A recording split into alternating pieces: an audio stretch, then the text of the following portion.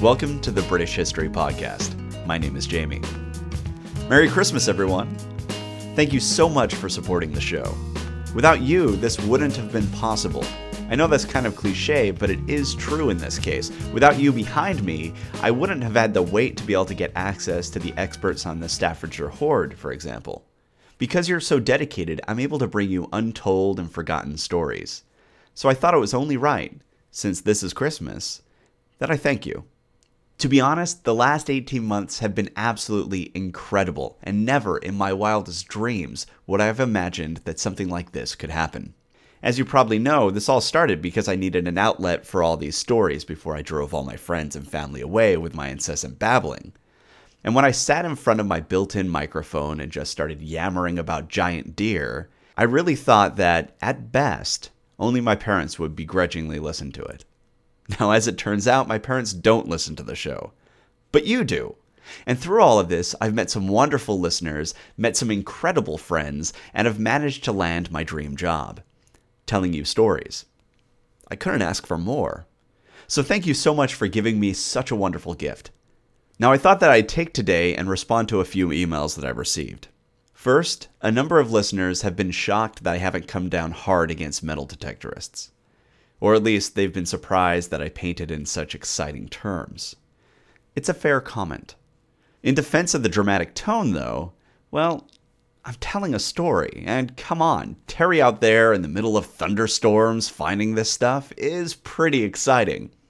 But ultimately, the reason I'm so positive about it is that we have a legal framework set up to cope with the rise of metal detecting. The fact of the matter is that while in the US it's relatively difficult to find an archaeological site, in the UK you can't build anywhere without digging something up.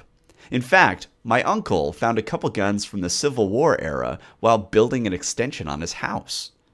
Now when you consider that and then take into account the fact that people aren't stupid, the fact of the matter is, if there's treasure out there, people are going to start looking for it. Especially when metal detectors are relatively affordable.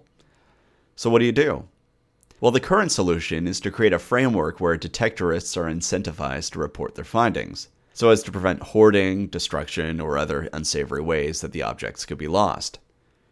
And also, there are metal detectorist societies that share information on both how to find stuff, but also how to do so legally and responsibly. So there are safeguards. Now, would it be better if we had archaeologists out there setting up a grid and marking exactly where everything was and doing everything layer by layer? Of course.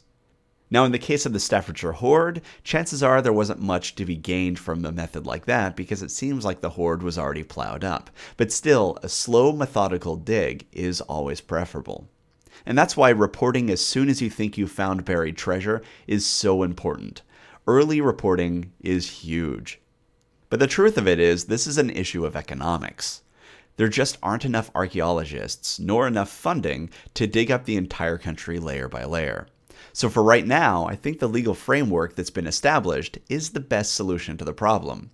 It helps incentivize the discovery of new objects, which we benefit from, largely ensures that they're being reported, and most metal detectorists are well aware of their responsibility and take care when they're out in the field looking for things.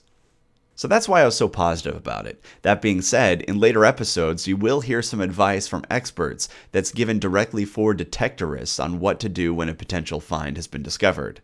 While things are going along pretty well, there's always room for improvement. So hopefully that answers some of your questions. And I'd like to wrap up this short Christmas episode with an email I got this morning that put a big smile on my face. And this comes from Zoe. Zoe is the student that I mentioned in an episode ages ago, by the way. Anyway, she writes, I wanted to thank you for helping me make up my mind about a few things.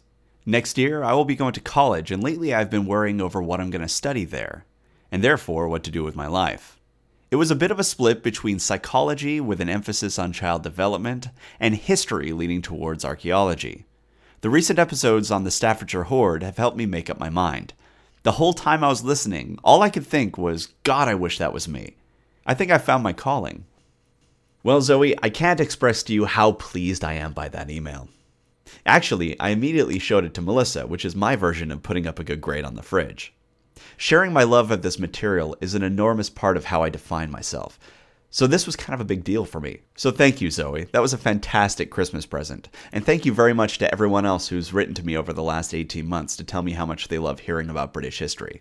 It really means a lot to me, and I do love telling you these stories. Oh, and if you'd like to pass on any bits of advice to Zoe before she starts studying for a new career, you can email me at thebritishhistorypodcast@gmail.com and just put something in the subject line along the lines of advice for Zoe. Okay, Merry Christmas, and what are you doing listening to a podcast on Christmas Day? And for that matter, what am I doing recording a podcast on Christmas Day? Get out there, see your family, have a fantastic day, and thanks again for listening. It's been fantastic.